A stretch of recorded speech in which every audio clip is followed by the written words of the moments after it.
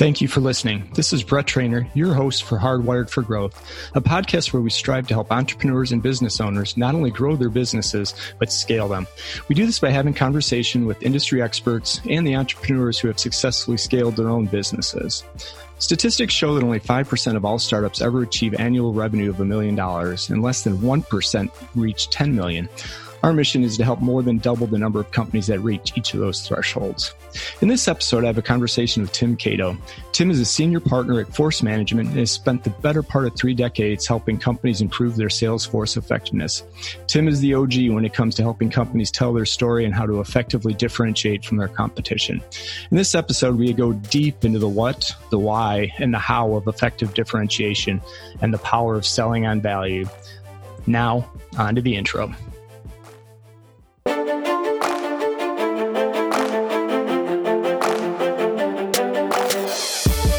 Welcome back. You're listening to Hardwired for Growth, a podcast dedicated to helping entrepreneurs and business owners who are looking for sustainable and scalable growth strategies, led by your host, Brett Trainer. Hey, Brett, how you doing? Outstanding. And are you still joining us from Atlanta, Georgia, or are you Charlotte, North Carolina? I am Atlanta, Georgia today, enjoying the decline of pollen season. I think we're just ramping up here in Chicago. So this is a good time in Atlanta, right before it gets hot. Atlanta, where you have another. Absolutely. We are a balmy 70 degrees today, so it's awesome. Did you make it down to Augusta last Sunday? I'm dating when the show. I did not. Ironically, I was in Chicago last Sunday trying to battle through a snowstorm and listening to the Masters on the radio of the Uber that I was taking to O'Hare, where I sat for 6 hours and watched the end of it. But that's a whole nother story. Maybe we'll use that as a different episode when we circle back. But that was the strangest day. 60 on Saturday. We had 8 inches of snow on Sunday, and it was 60 again on Monday. So unbelievable. That's crazy. All right. So Tim, as a way of kicking us off, one of the questions I like to ask, rather than tell me your job description or job title, if you're at a cocktail party, how do you describe to people what you do? Well, Brett, for the past, 45 years, and it's hard for me to say that, but for the past 45 years, in a variety of capacities and roles in companies, I basically help sellers close profitable deals. That's what I do for a living. Sometimes that's been as a result of me being a seller, a manager, a head of sales. Sometimes it's been as a business owner myself. Sometimes it's as a coach or a consultant.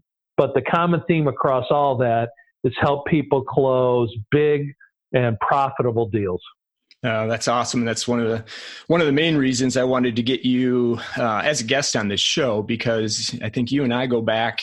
It's well over 10 years now. I can't remember the first company we were at. Absolutely. Together. And one of the things that stuck with me from that, the first time I heard you deliver or train or coach, was really around getting the messaging and positioning right, not only of yourself, obviously, but also products and company.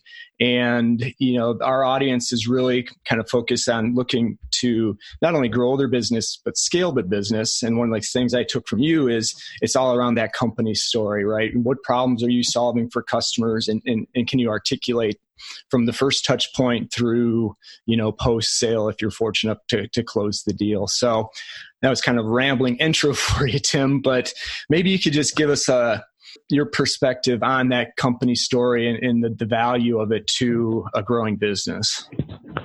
Yeah, well, over the years, that company story, I kind of loosely have framed that as, what's your message? What's your message? And when I talk to folks about that message, that story, the first question I ask them, from whose perspective does that story come?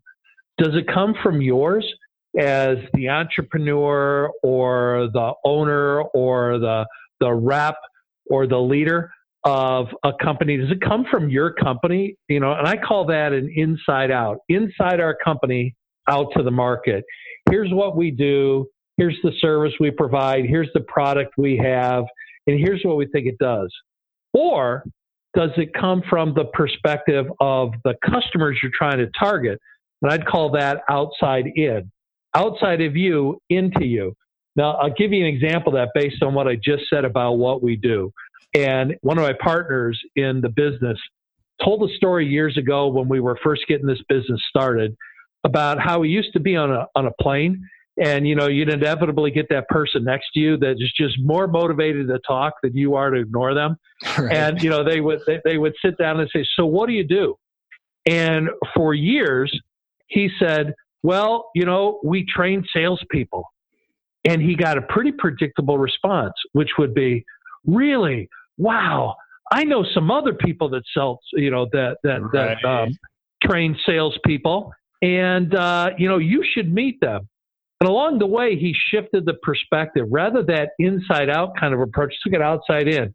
And he said, yeah, we help selling companies drive profitable deals. And the inevitable response was, wow, I know somebody that's got that problem. Sometimes it was, I have that problem.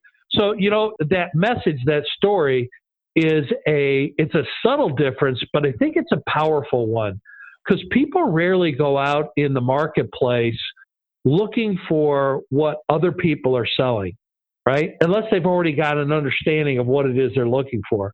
More often than not, what people are out there looking for are answers to their problems. So, first line of that story that you have, your company or the message is, if you were the customer out looking for what you do, what's the problem that you'd have that would cause them to even know that they've got a problem and go looking for you? So that's kind of step number one. And then, step number two is obviously tightening it up so that it doesn't take someone a really long time to grasp what is that story of your company and how does it align with the problems they have.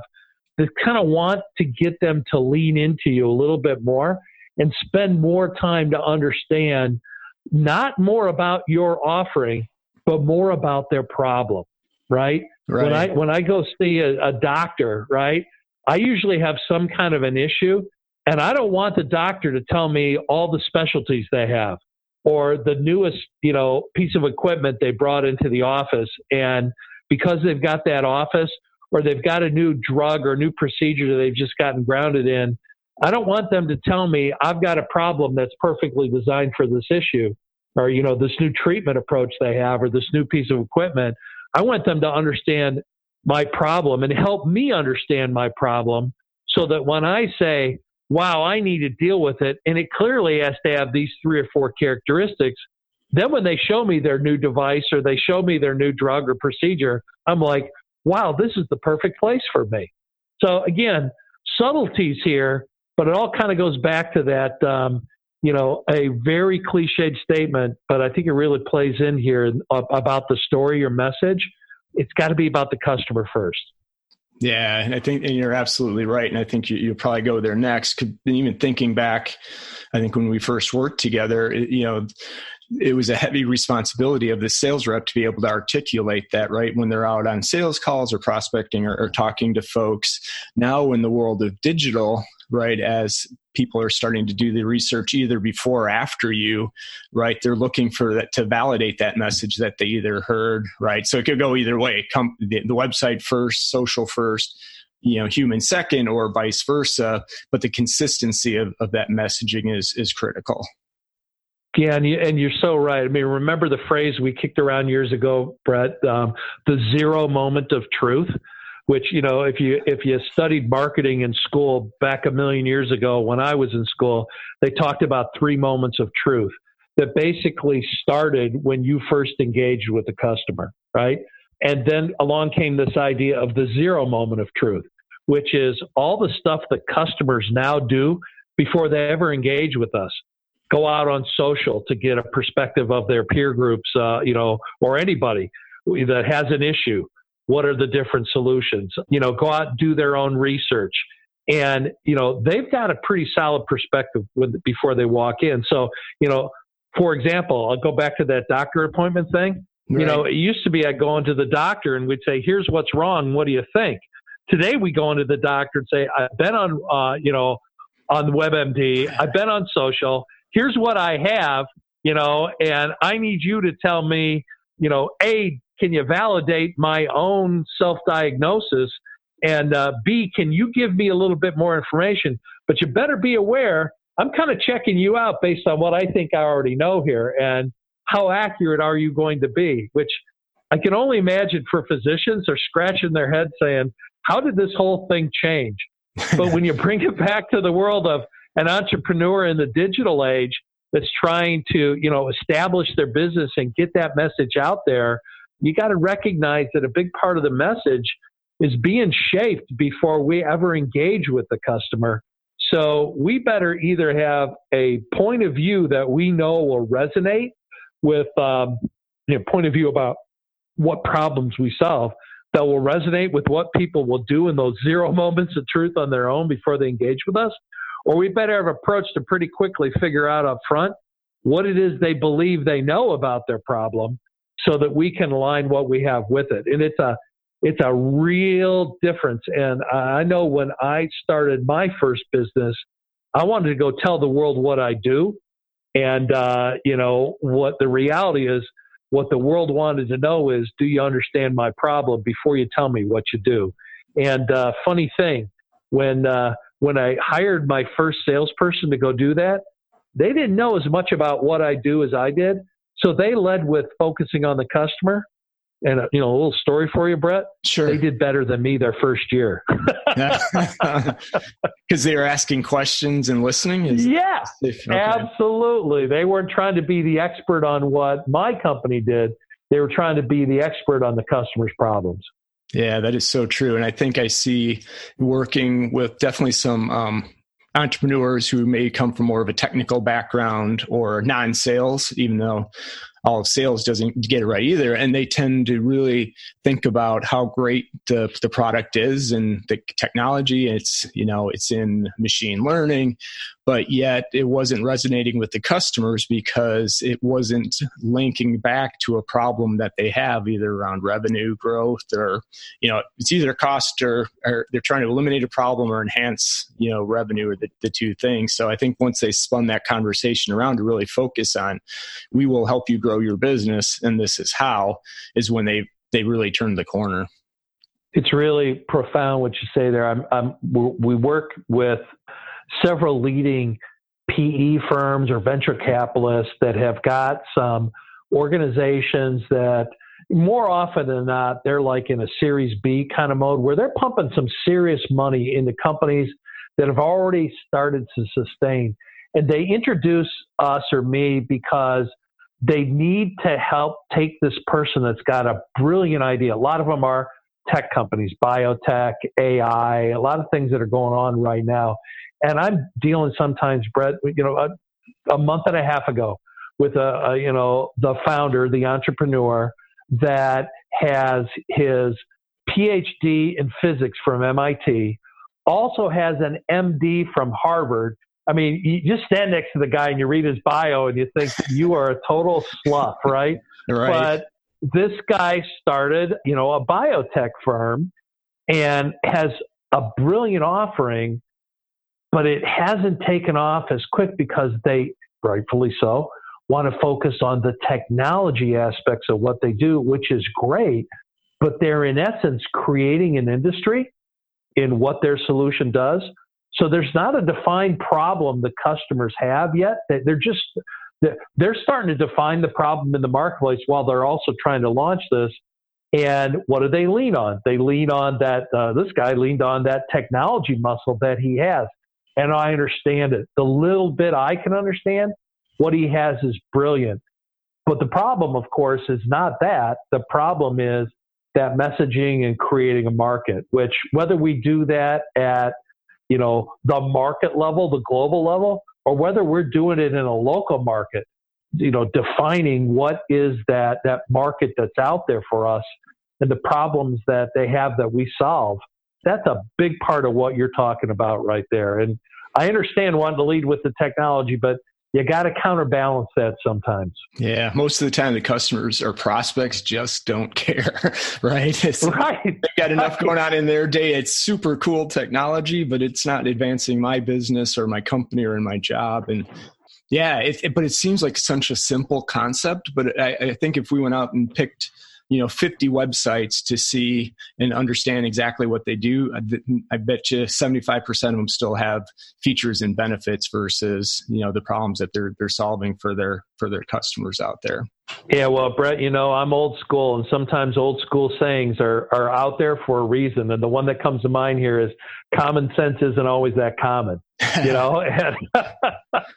there's a reason we keep saying that. Right. And I have a feeling we'll continue to say, one of the other gaps, and it kind of fits in here, is, for 20 years, I've been screaming about, sales and marketing alignment. And yet I just read that study from Miller Heiman, I think, that came out and still showed that only 30% of, 900 B2B organizations have a common definition of what a lead is. Wow. I know we're getting off topic a little bit here, but yeah, it's crazy how slow. Well, it's part of, actually, it is a little bit on topic as it relates to the story or the message. Because one of the things that I find is most often confusing, not just at a entrepreneurial startup or a, more regional or local kind of business, all the way up to, global enterprise companies frequently have the same challenge here. And that is not understanding the difference between a market-facing message, that message we have to highlight on our website or we put into our advertising or our marketing events, that market level message that says broadly, here's what we do, versus a specific customer sales conversation or message or story that talks about what they specifically, uniquely need. And when you try and get that individual customer conversation to be driven by the market-facing story or message, a lot of times you do produce those disconnects that leaves the customer saying, well, I get what you're saying, but I don't think that applies to me, right? I was not the same, level, and it's more of a B2C kind of story, but I recently went out looking for some earbuds because I got a smartwatch and I got my phone and I like to exercise. And I want to do it without taking my phone. So I figured I could do it on my watch, right? All would be good. I could play my music, answer phone calls when they come in. Everything the phone could do, theoretically, my watch can do. So I went out looking, and, my criteria, Brett, was I needed to be able to have them be compatible with my watch and waterproof.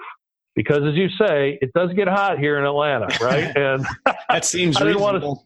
I didn't want to drop $200 on a set of earbuds that the first good sweat, they fried my brain, right? Right. So anyway, I went out looking, and the market level message was all about sound quality and quality of the speakers and, how, something called latency that I don't even know what that is, but I've since learned, right? But, and then I said, well, okay, I'm going to go, after I did my web research and narrowed it down to the one or two I wanted to look at, I went into a store, and guess what they were telling me about? All those market level messages. And I said, yeah, but that's not what I'm looking for. And I said, here are the three things that matter to me. Oh, all these do that too. Really? Well, that's not what this one says or this one says. In other words, the customer, the individual unique customer, right? In that moment, I felt like I was a snowflake. I was the most unique unicorn on the planet relative to earbuds. And this seller wasn't picking up on that. Well, ironically, then I decided I'm going to go to, someone that knows what I'm dealing with, someone like me. Went to a running store. Oh, there you go. Guess what? They sold earbuds in there. Guess what they highlighted?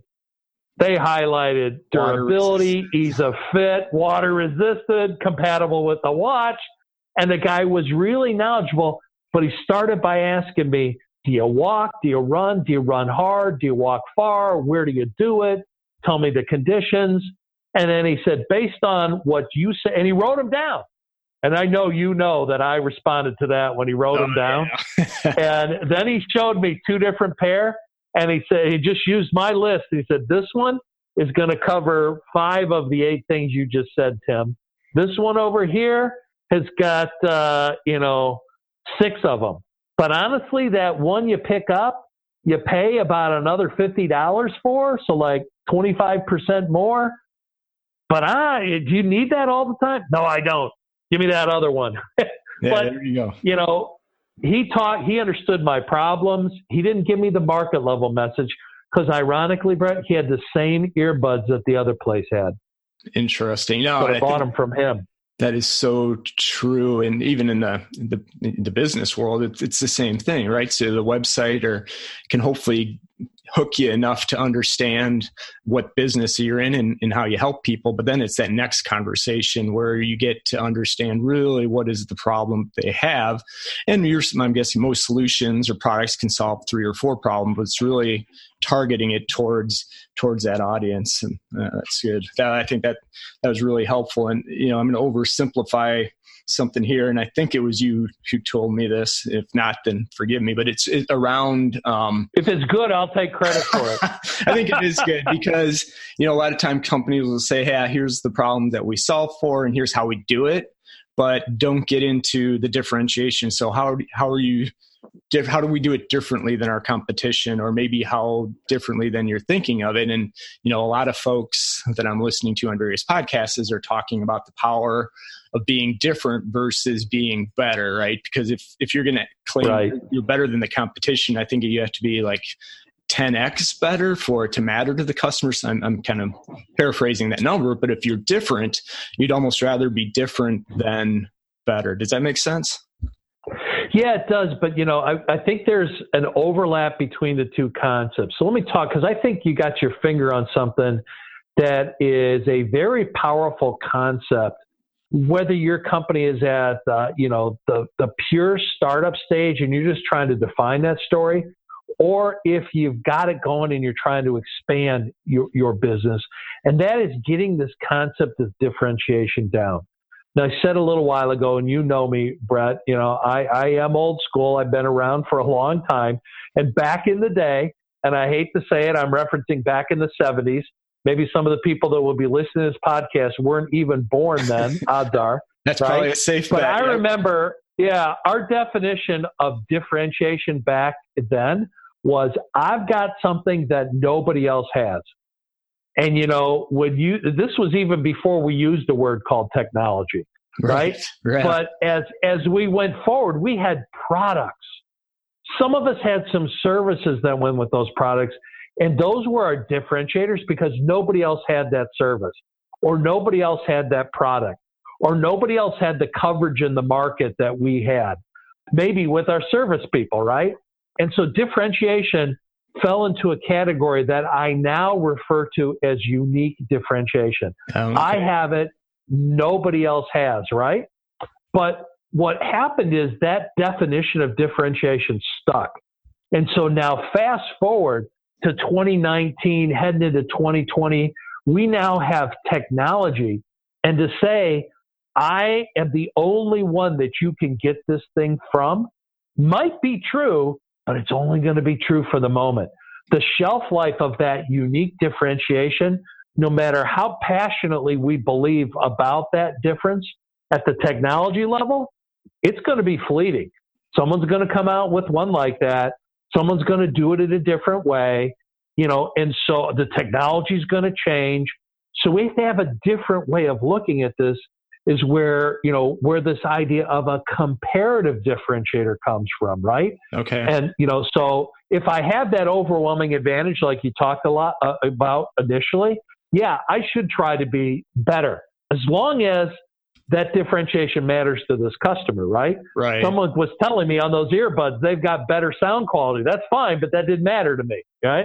But, do I have a comparative differentiator, which is you could get it from me, you could get it from somebody else, but let me tell you why mine is a better fit for you than someone else's.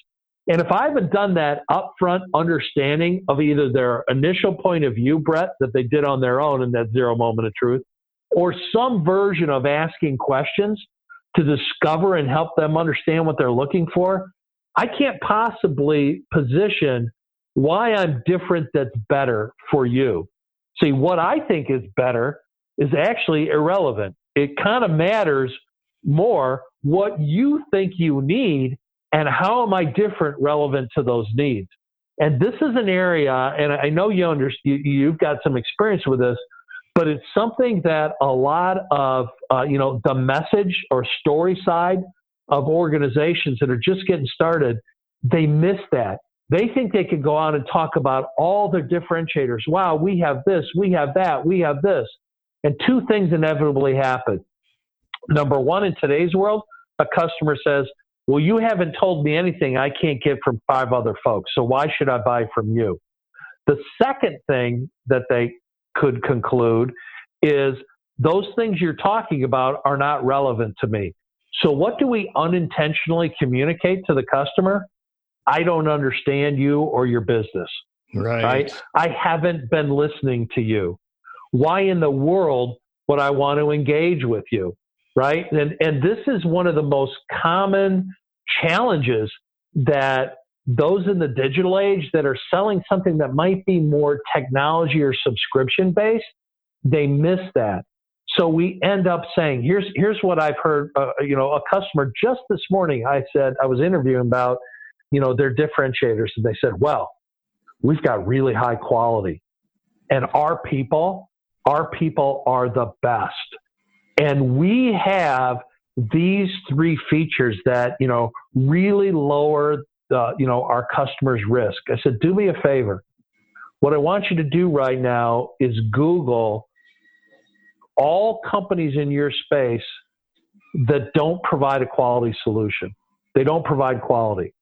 Well, Tim, no one says that. I said, okay, you get where I'm going, right? Now, second thing, I want you to Google all those who have people that don't care. All those that have people that are just basically mediocre. If you want good people, don't come to us. Tell me who's out there with those. Oh, we got none of those.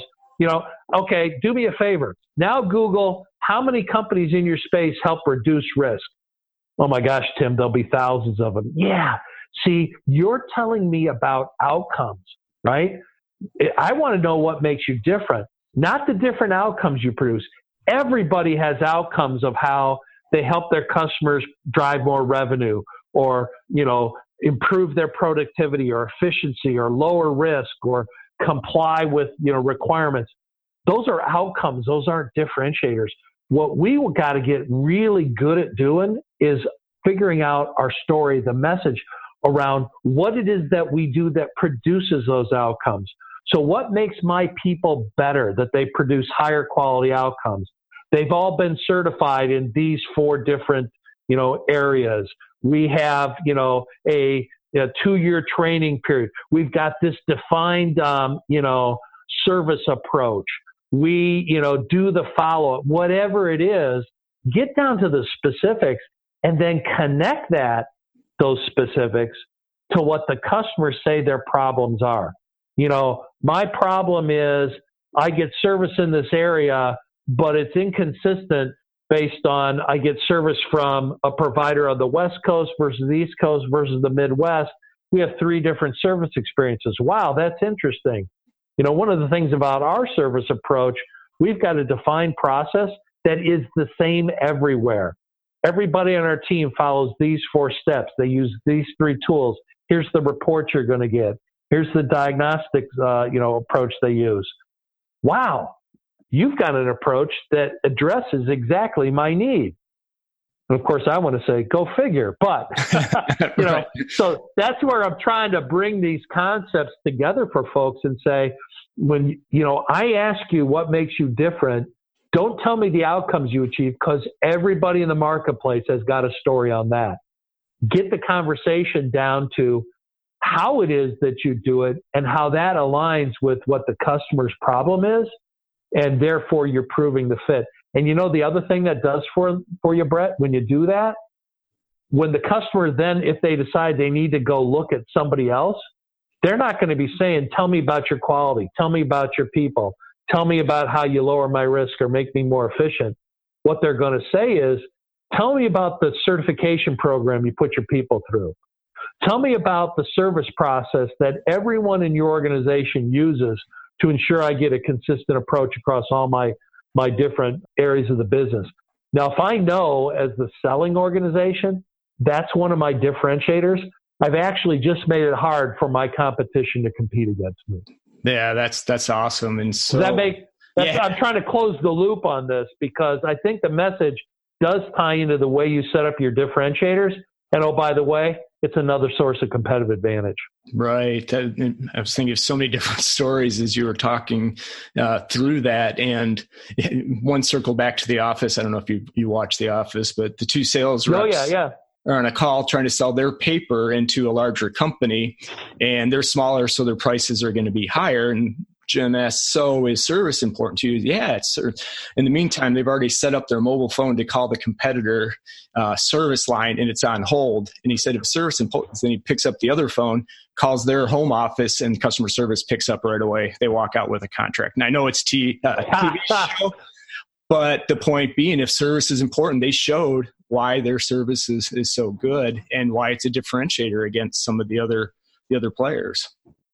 And proved it, right? So, right. That's the other thing when we are launching a new company, we got a new solution, a new service, and we get out there. It's easy to get really focused on us and what we do. And oh, by the way we do that could also be a differentiator for us. But the other thing that we don't always think about is, so how does that make us different? What's the competitive reality we're dealing with right here? And where you see companies move from that stage where you got the founding entrepreneur and a great idea and they get it going, they actually make some sales. And then they grow to the point where they can have 2 or 3 other folks around them, that small group of initial employees. And we all just, because we're together all the time, we basically get that message and we get out there. Then you keep ramping that business. And now you got to rely on things other than word of mouth and osmosis to pick this up. And then along the way, you realize, hey, we're doing pretty good, but all we do is focus on what we do and how we do it. And to really have this take off in the market, we've got to be aware of how does this make us better than our competitor? And how do we make it hard for the competitor to compete with us? Man, you start getting to that level, and then you see the business really take off. Yeah, that's fantastic. And the one thing I just want to circle back to that I think we just barely touched on it is once you are able to get those first few customers under your belt and you're starting to grow, go back and talk to your customers, right? And validate why they're buying from you, right? You'd be surprised at the number of folks that don't do that and just make the assumption that they're buying from me because of X, Y, and Z without actually, speaking to the customer. And, one of the things I'm really passionate about is both that the one loss analysis, right? But then also the customer experience. Oh, yeah. And that can really validate your story. Or if you're telling a different story than what your customers are telling you, then you're gonna have a problem. So I think one thing I'll circle back to as well was talking about the 3 different service experiences. At one of the companies I was with on the corporate side, and you actually did some work. We did some customer experience analysis and interviewed customers that ended up doing business with us and didn't end up doing business with us. And I just asked about the process. And we got quite a few folks that said it felt like I was working with 4 different organizations. So I'd work with the lead development person that helped me better understand and passed me to a salesperson. Then after we closed the deal, I went to an onboarding person and ultimately into customer success, or what we used to call account management, that manages the customer relationships. All were telling a very different story. And what was happening is the onboarding was having to clean up what sales had been telling them about the product or solution. So that's kind of a long rant for me to tie the customer back into these stories and do it periodically, not just a once in a while type of an approach. Oh, so true. Because, one of the things I typically ask folks early on in my engagements with them is, let me interview some of your customers, right? Right. And when I talk to those customers, one of the questions I'll ask is, do you think they have a sales process?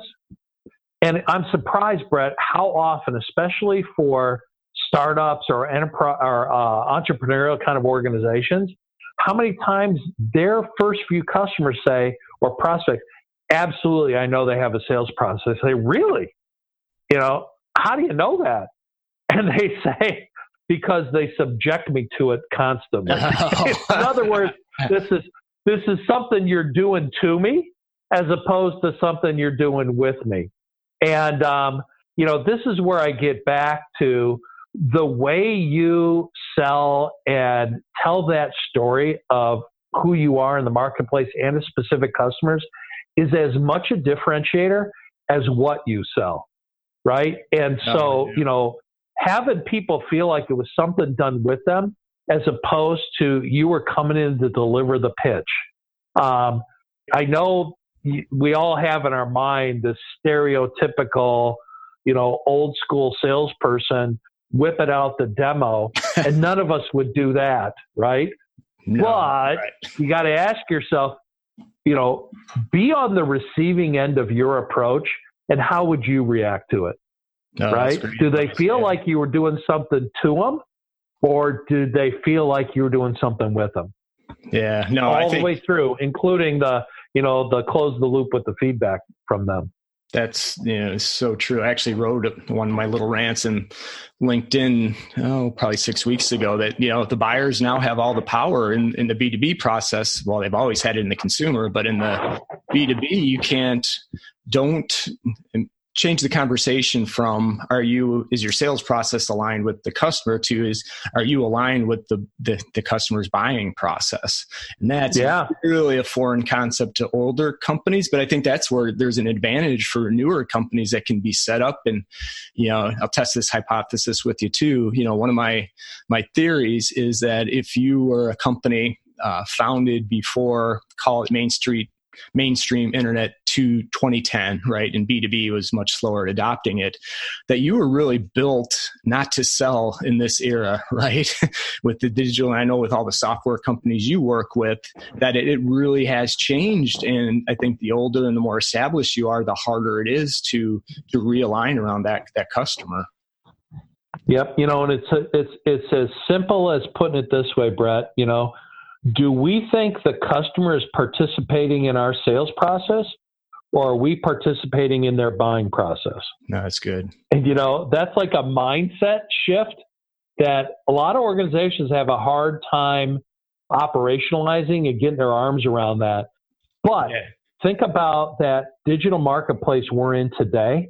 And for those folks that might be listening to this that are starting an organization, recognize that is potentially a liability. If you're entering the space where there's some established players, they're probably locked in that old approach, right? And look at their website, look at their marketing, look at what they say to customers, and odds are you'll see it's more of that inside out kind of approach. And Brett, you and I have worked at organizations where, breaking that death grip on, the way we interact with our customers is really, really tough. And that's why the advantage of an agile, new, fresh organization that isn't locked into that way, it can actually reach out and come in from the outside in to the way they interact with the marketplace. I think that actually is a source of competitive advantage right there that sometimes entrepreneurial organizations don't fully take advantage of.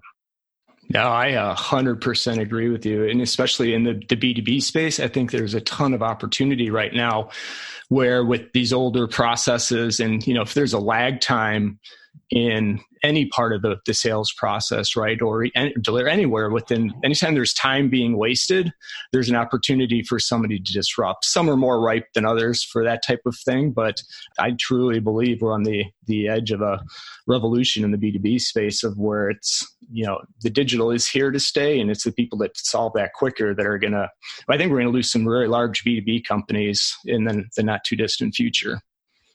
Hey, it's already happening. Yeah. I mean, go a little different way. What you're seeing in retail probably is going to be heading, into that other aspects of the B2B space, right? Right. Landscape's changed. Audience, keep that in mind if you're looking for your next business idea and or where you're going. Tim, I think this has been incredibly valuable. I haven't learned a few new things, so thank you for that. What I like to end on is what I call the closing time session, and you'll appreciate that from our back in our Go days. And it's just a chance for our audience to get to know you a little bit better. So if you're ready, I'll fire away. Lay it on me, babe. Let's see if I pass. First one, I think you will. You may have answered already. What do you like to do when you're not helping businesses grow?